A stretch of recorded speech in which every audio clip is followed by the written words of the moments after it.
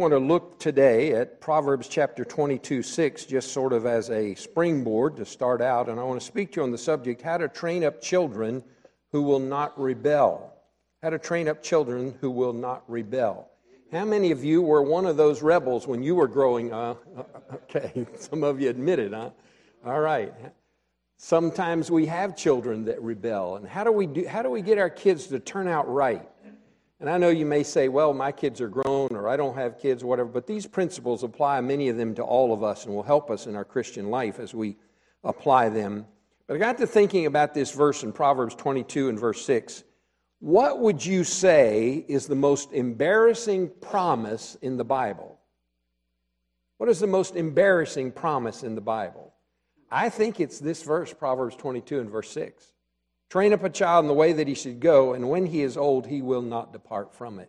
How many people have we talked to or met who tried to explain this verse, and they had different explanations for it, and tried to somehow justify or hope that their kids would come back to the Lord? Pastors have tried to explain this promise away, or to assure their people that it really does mean what it says. Some even conclude that because of this promise, the whole book of Proverbs is not inspired. Well, I beg to differ with you. Every book of the Bible is inspired. In fact, 2 Peter tells us that Proverbs is inspired. Listen to what he said in 2 Peter 2:22. He said, "Behold, it is happened unto them according to the true proverb." Peter quoted a proverb, and he said, this is a true proverb. He was confirming that the Proverbs are true and are inspired by God. But I think this proverb, train up a child in the way that he should go, and when he is old, he will not depart from it, has been an embarrassment to a lot of people. The immediate response is to think of a godly couple who did their very best to train up their sons and daughters to follow the faith and to follow the Lord. However, many of them turned against their parents and turned against God as they grew older. And many parents have come back to that verse and said, how can that verse be true if this is what happened to my children and in my family? Some pastors try to reassure disillusioned and heartbroken parents that this promise means that their rebellious teen will return to the Lord later in life. But I want to tell you this morning, that is not what this verse says. It promises that they will follow the Lord as they grow up and not rebel against the Lord when they get older. Rather than wrestling with the promise, I think we need to take a deep look at what it really means to train up a child in the way that he should go. How can I do that? How can I train up my children? And today, as you noticed, this is part one. I'm going to share several messages and a number of things that will help us to train our children in the right way. First of all, get your parents' blessing for your marriage. And I want to say to the young people that are here today, some of you down the road will get married, and get your parents' blessing on your marriage.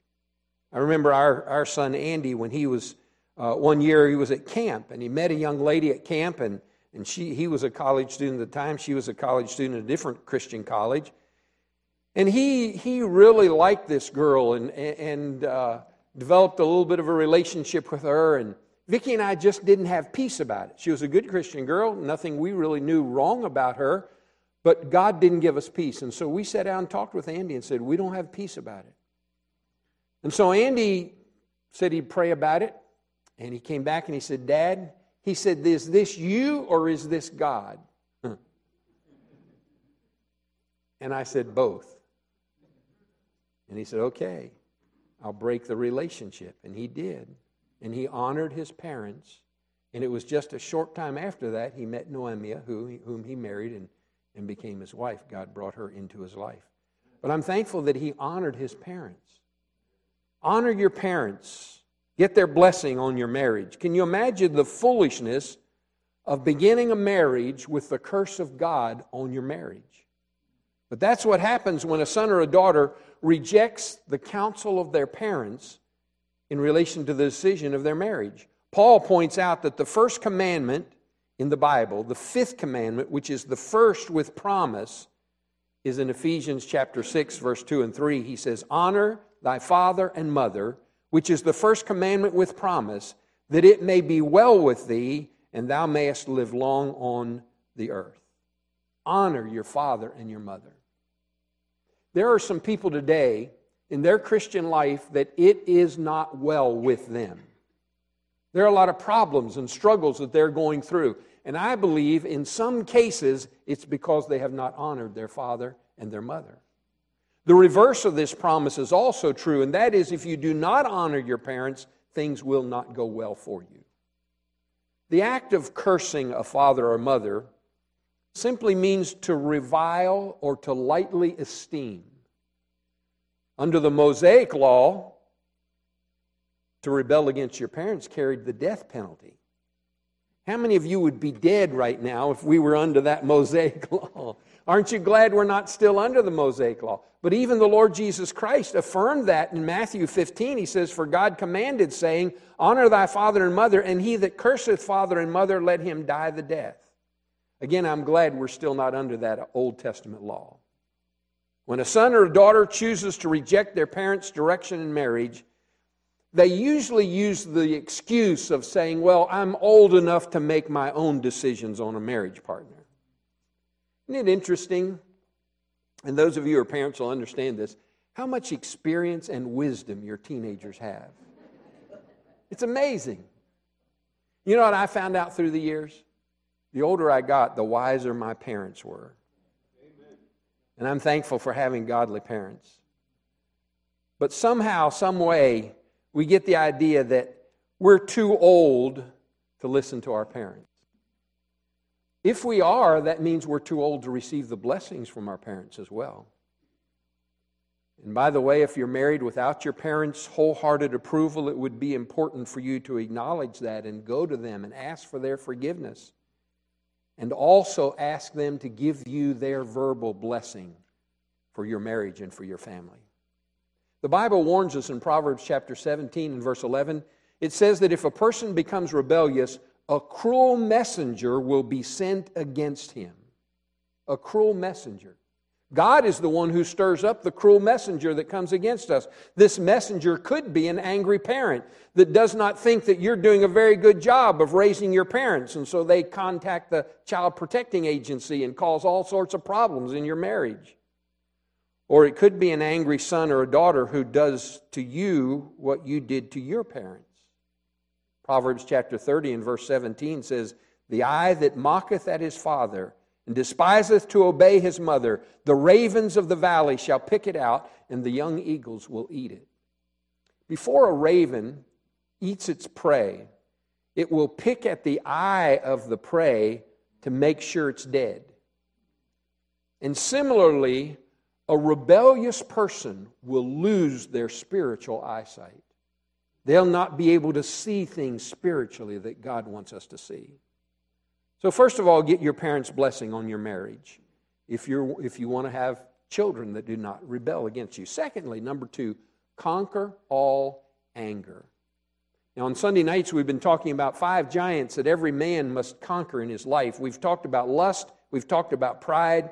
Tonight, the Lord willing, we're going to talk about the giant of wine. Then the next one will be the giant of anger. We're going to talk about anger more. But I want to say a few things about it this morning. Fathers and mothers that have angry responses to each other and to their children in the home have no reason to expect good results from their child training.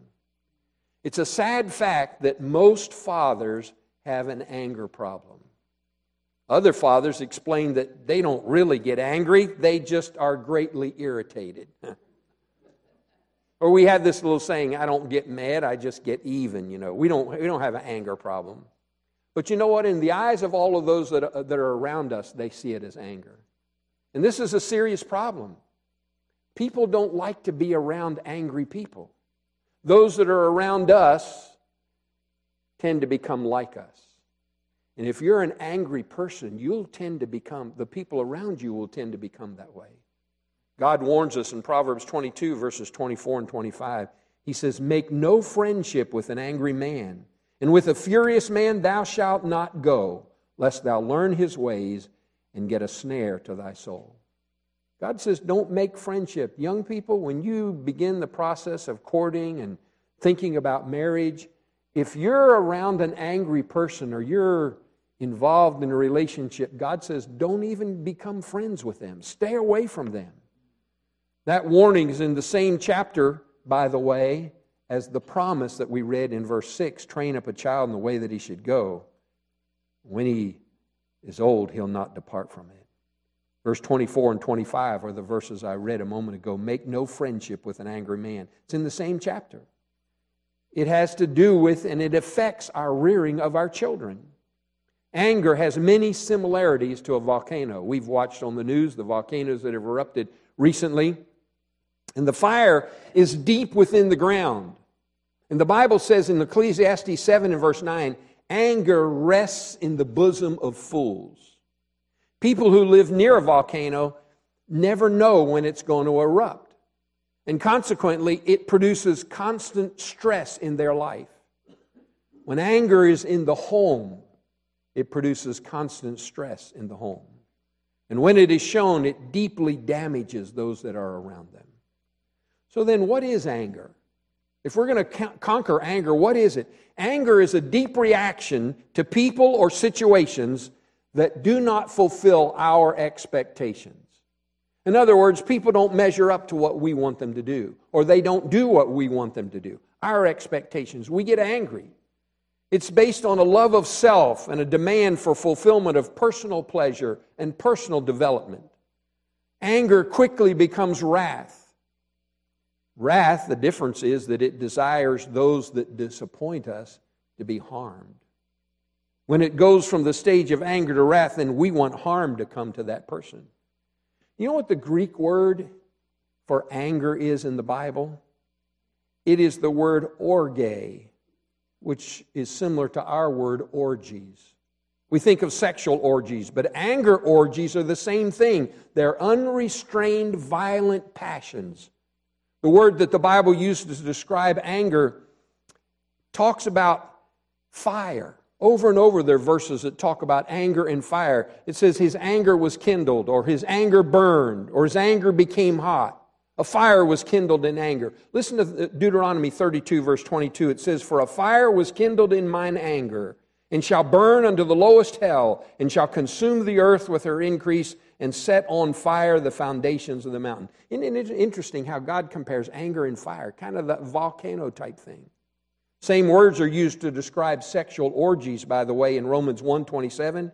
It says, and likewise also the men, leaving the natural use of the woman, burned in their lust one toward another, men with men, working that which is unseemly, and receiving in themselves that recompense of the error which was meet. And here's one of the things that disturbs me, is a guy will get all upset and condemning and critical of a person who is immoral sexually, but the same person will have the same burning in anger that comes out of them. You know, it's easy for us to look at somebody else's sin and say how terrible that is, but overlook our sin and not deal with our sin. Even in 1 Corinthians chapter 7, verse 9, the Lord said it is better to marry than to what? To burn. That fire, the sexual passions, the passions within us, the same thing with anger that burns within us. Then what causes anger? What causes me to get angry? Anger has both a spiritual and a physical cause.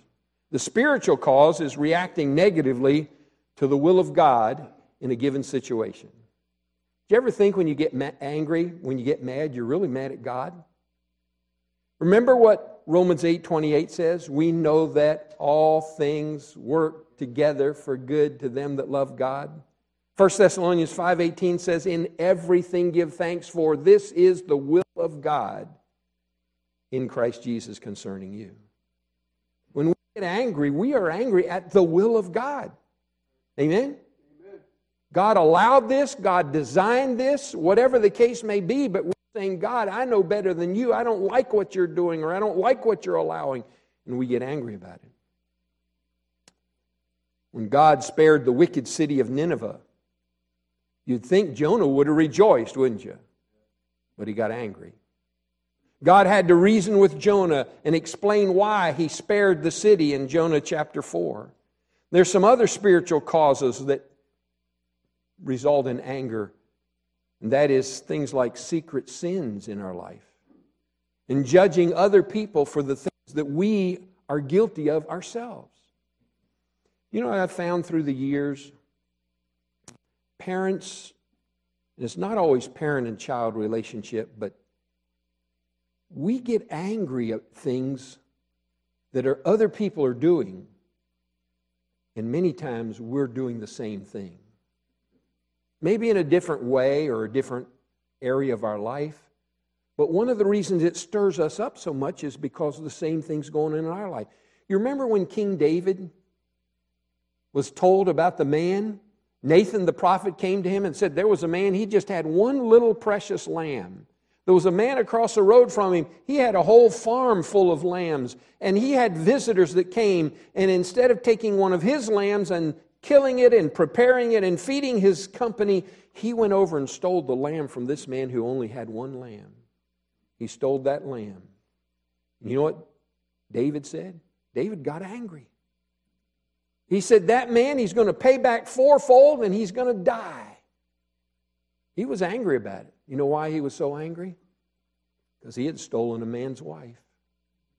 He, as the king, had hundreds of wives, but he took the one wife of that one man. And he got angry because the same sin was in his life and it stirred it up. And so we sometimes, when we get angry, have to stop and say, okay, Lord, what's going on in my life? What do I need to deal with in my life?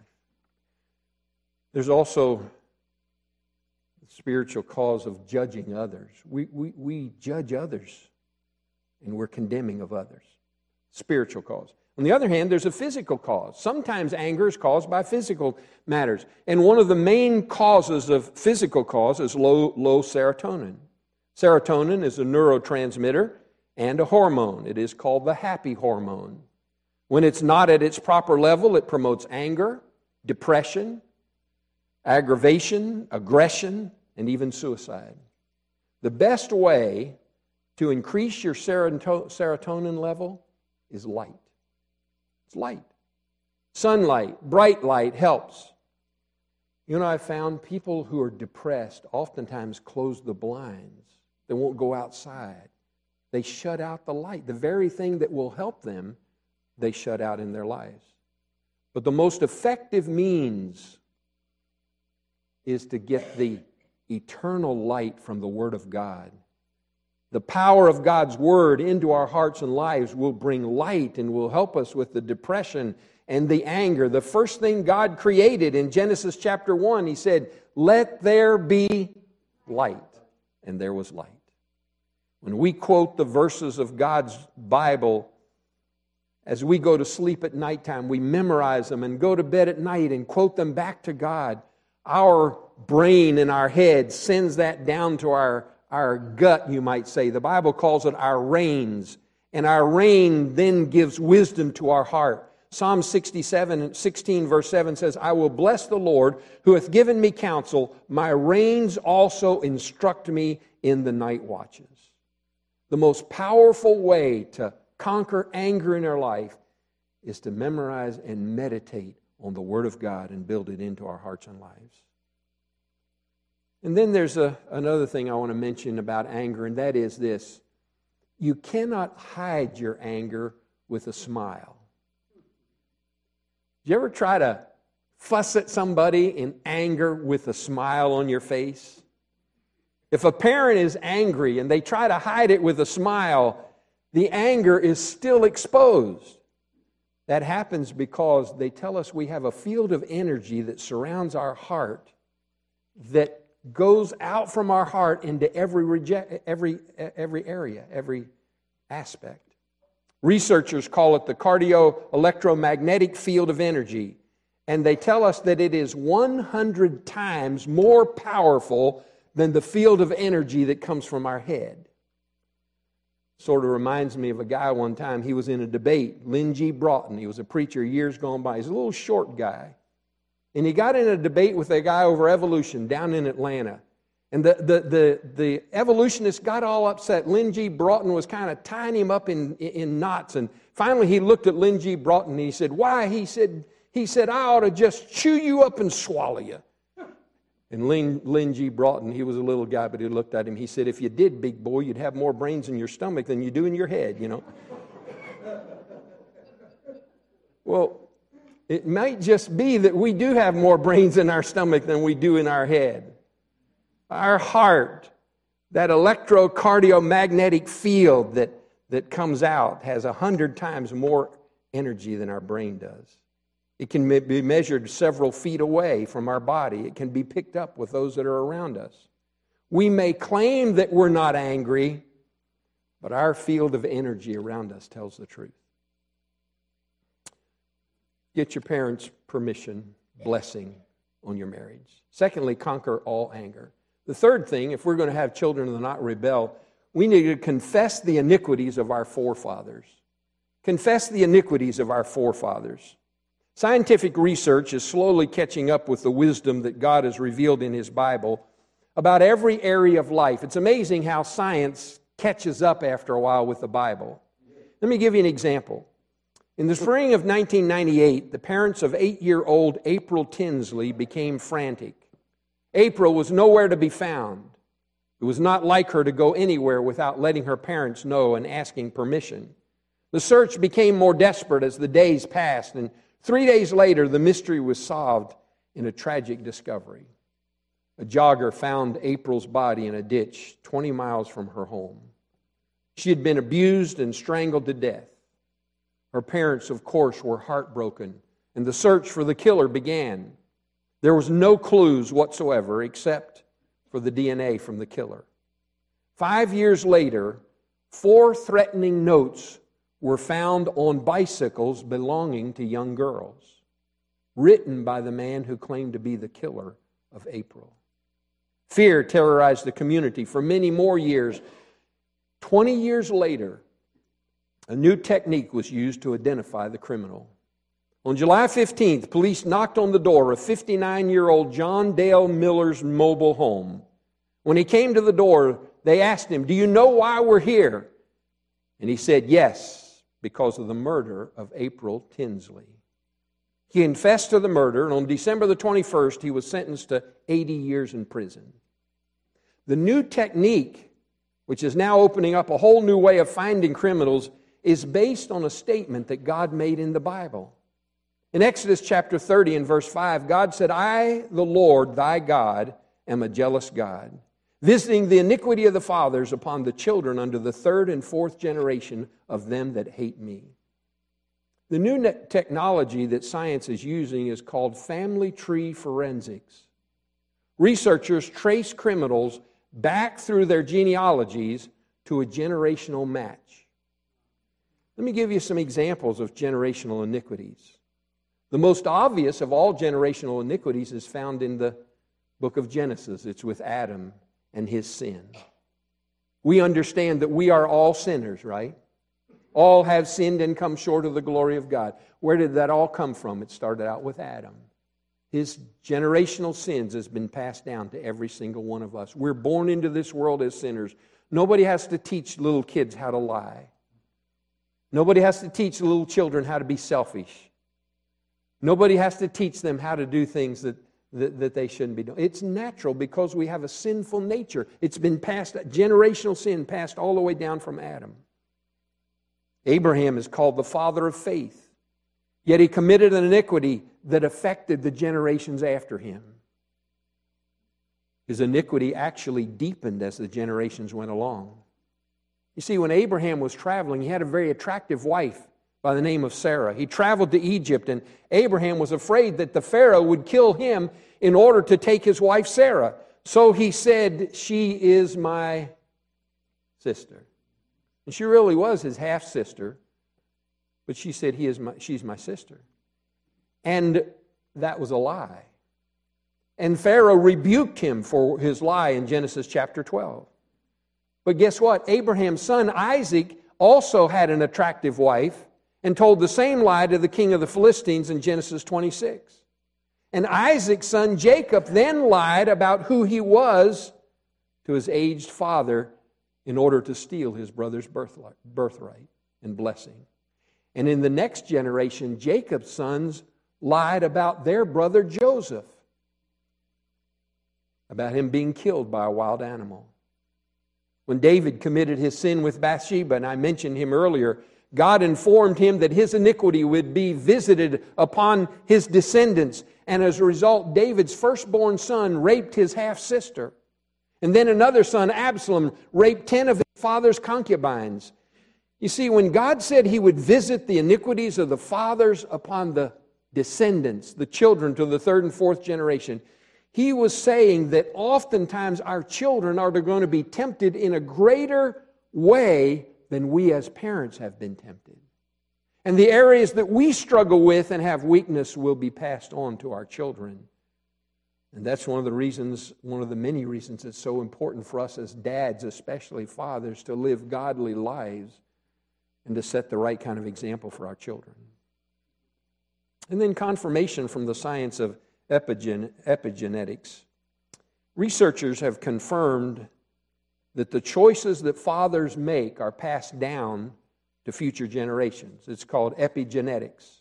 It tracks the information that lays on top of the DNA that actually controls the DNA and that will express itself.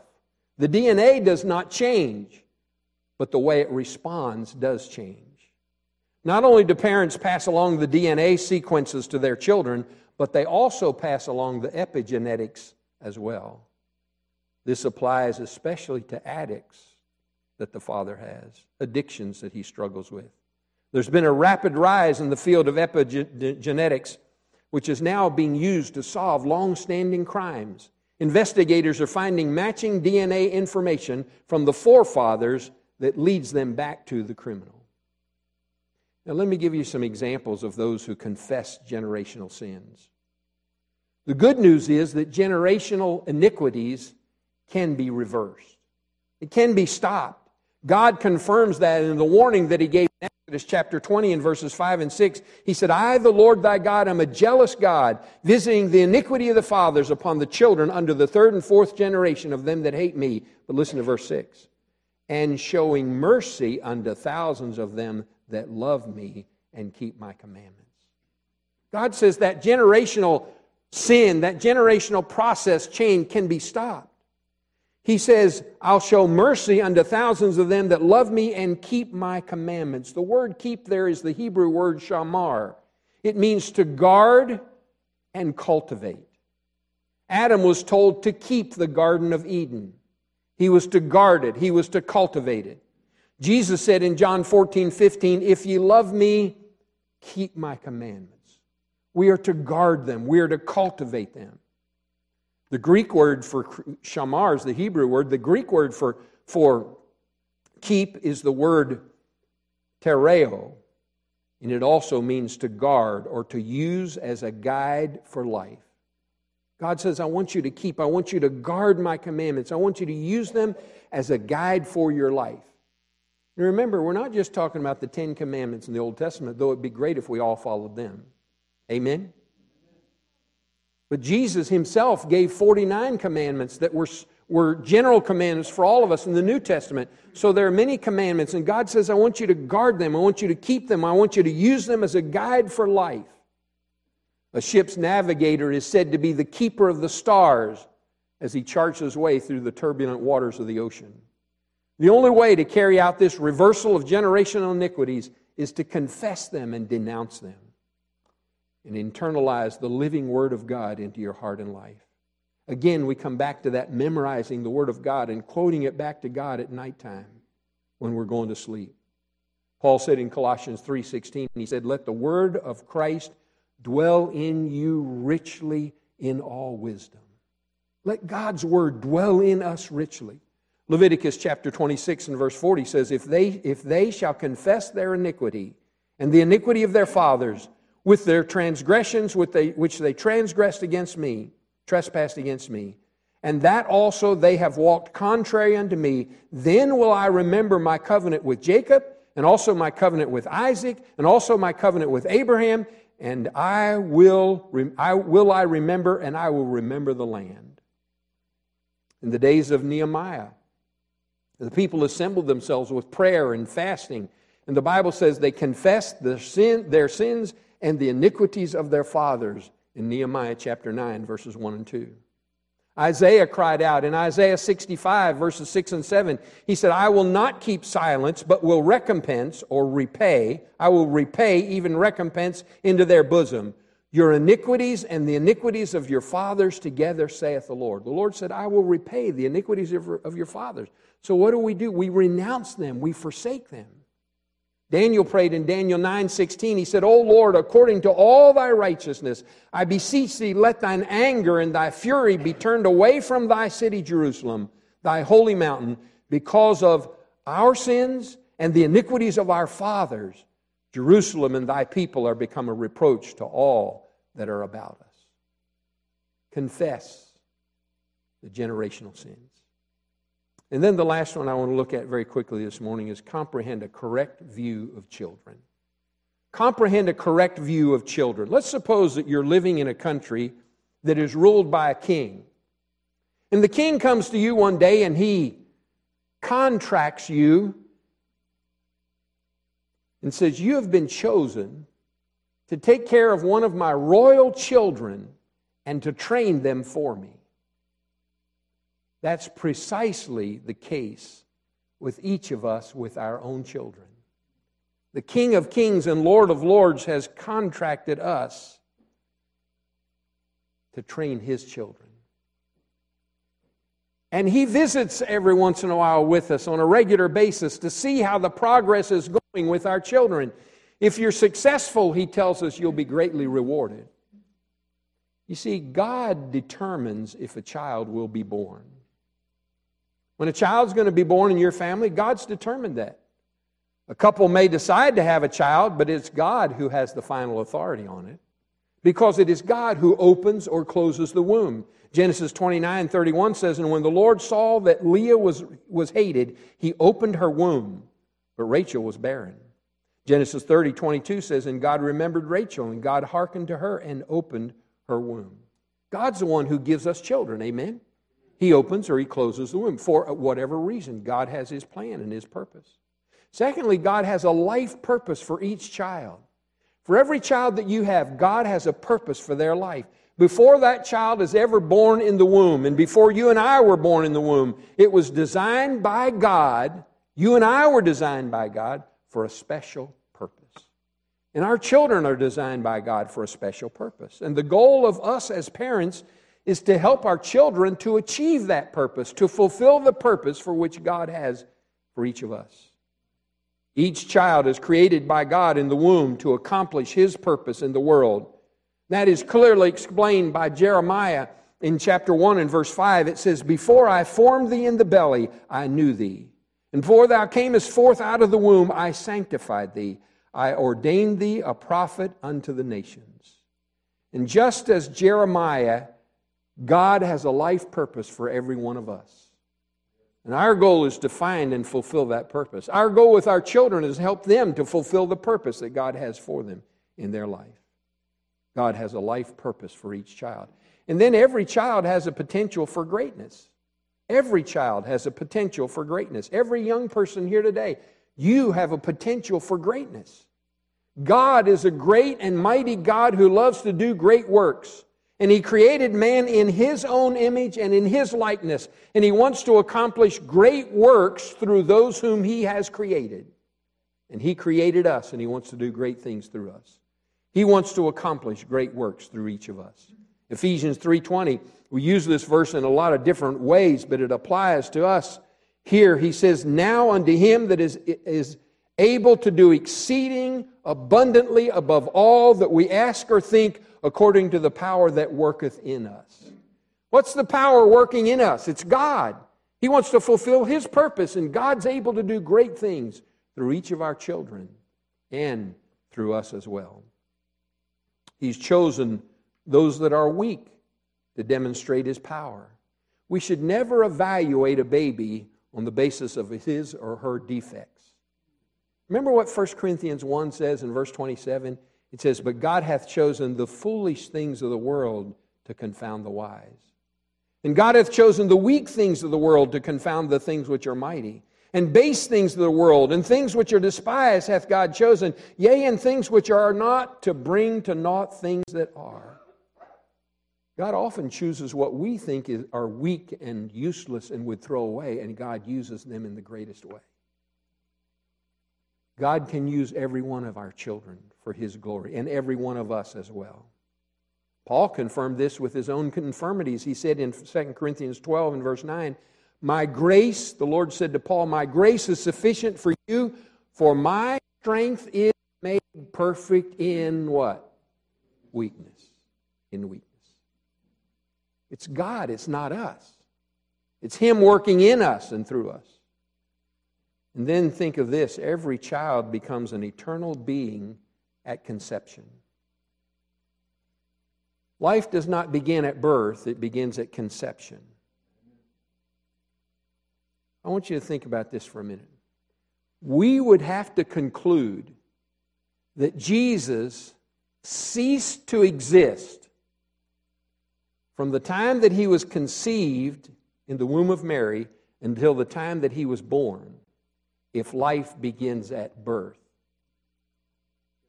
What happened to Jesus during that time from conception? We know He didn't cease to exist, amen? Life begins at conception. And more preemies are surviving in our world today. I have a grandson who was just 2 pounds when he was born, 3 months premature, and he's a hoss now, those of you who know him. In 2014, a woman in San Antonio, Texas, gave birth to a 22-week-old girl weighing only a few ounces. The doctors wanted to destroy her, but the mother pled for her life. And today, that girl is a healthy child. Life begins at conception. And then each child has the potential of producing a multitude. Each child, every person in the world came from one couple, from Adam and Eve. I was talking about this a little bit in Sunday school. And then from Noah and his wife and their family. And so every child has the potential of producing a multitude. The nation of Israel came from one couple. And the wife was barren until she was 90 years of age. The way you and I train up our children will have a direct effect on all of the children for generations to come. It should make a difference to realize that you and I, when we deal with one child, we may actually be dealing with a multitude of people that come from that one child. That's one of the reasons it's so important that we train them up in the way that they should go. And then every child is a valuable gift from God. Many parents have not trained their children the right way, and they view them as a burden. And they probably are a burden to them. However, God designed our children to be a blessing. In Psalm 127, verses 3 and 4 and 5, He said, "Lo, children are an heritage of the Lord, and the fruit of the womb is His result. As arrows are in the hand of mighty men, so are children of thy youth. Happy is the man that hath his quiver full of them. They shall not be ashamed, but they shall speak with the enemies in the gate." Children belong to God because God created them. They are loaned to parents for a period of time so that they can be taught God's Word and taught God's ways. Think about this. Every child allows parents to get eternal rewards. Every child allows you as a parent to get eternal rewards. You say, "What do you mean, preacher?" Well, all of the money and the possessions that you and I gather during our lifetime are going to be left behind when we die. However, our children that we have led to salvation will be with us throughout all of eternity. Amen? They'll be your eternal joy and crown. True wealth is that which lasts for eternity. Temporal riches are only for this life. And they certainly, as Proverbs 23 says, make themselves as wings and fly away. As our children grow older, they oftentimes have a desire to accomplish great things because they were made in the image of God, who is a great and mighty God and who wants to do great and mighty things in and through their life. So if I want to raise children who are not going to rebel, get my parents' blessing for the marriage. Conquer anger. Deal with anger. We're going to talk about that more, as I said later. Confess the iniquities of your forefathers. You ever just get alone with God and say, "Lord, I want to confess the failures of my father and my grandfather. I don't know all of that, but there are things in their life that have been passed down to me. God, would you break those generational sins? Confess the iniquities of your father, and then comprehend a correct view of children. God's the one who gives the child. He's the one that opens the womb. God has a life purpose for each of our children. I got to thinking, my parents had 9 children. I was the 5th one, right in the middle. What if my dad and mom decided at 4 not to have any more? We wouldn't have a Northern Kentucky Baptist Church right now, would we? I've oftentimes wondered how many doctors and lawyers and police officers and all go on down the line. How many of them have been destroyed by the abortions that have been committed? And I'm a little bit older than some of you are, and I think about how all those people that could be working and paying into Social Security. I wouldn't have to worry about Social Security running out of money. Look at all those millions of people that have been destroyed. Well, I'm glad my parents decided to have another one when they had me, and another one and another one. Every child has a potential for greatness. Every child's an eternal being. They're going to spend eternity somewhere. And the way we train them has a great effect on that. They have the potential to produce a multitude. They're going to spend eternity with us if they come to know the Lord as their Savior. And so we must do our part to lead them to salvation and train them in such a way that when they were old, they will not depart from it. Would you bow your heads together with me in prayer? Father, I know there are many of us who our kids are raised. Mine are already out on their own for a long time. And most of us did the best we knew. And we leave the rest with you and we trust you. But there are those who are coming along behind us who are training their children. Would you help us to help them, to train them in the way they should go? And would you help us to deal with some of these things? All of us have to deal with the anger. And all of us are touched by the abortion, and all of us are touched by the attitudes of our world about children when we have those who are higher up in leadership who want to diminish the world population to fit in their opinions and their philosophy. I pray that you'll help us. We need your help, Lord. Our young people need your help. You have a purpose for their life. Would you help us to guide them in that purpose so they can fulfill it? We ask these things in Jesus' name. Amen.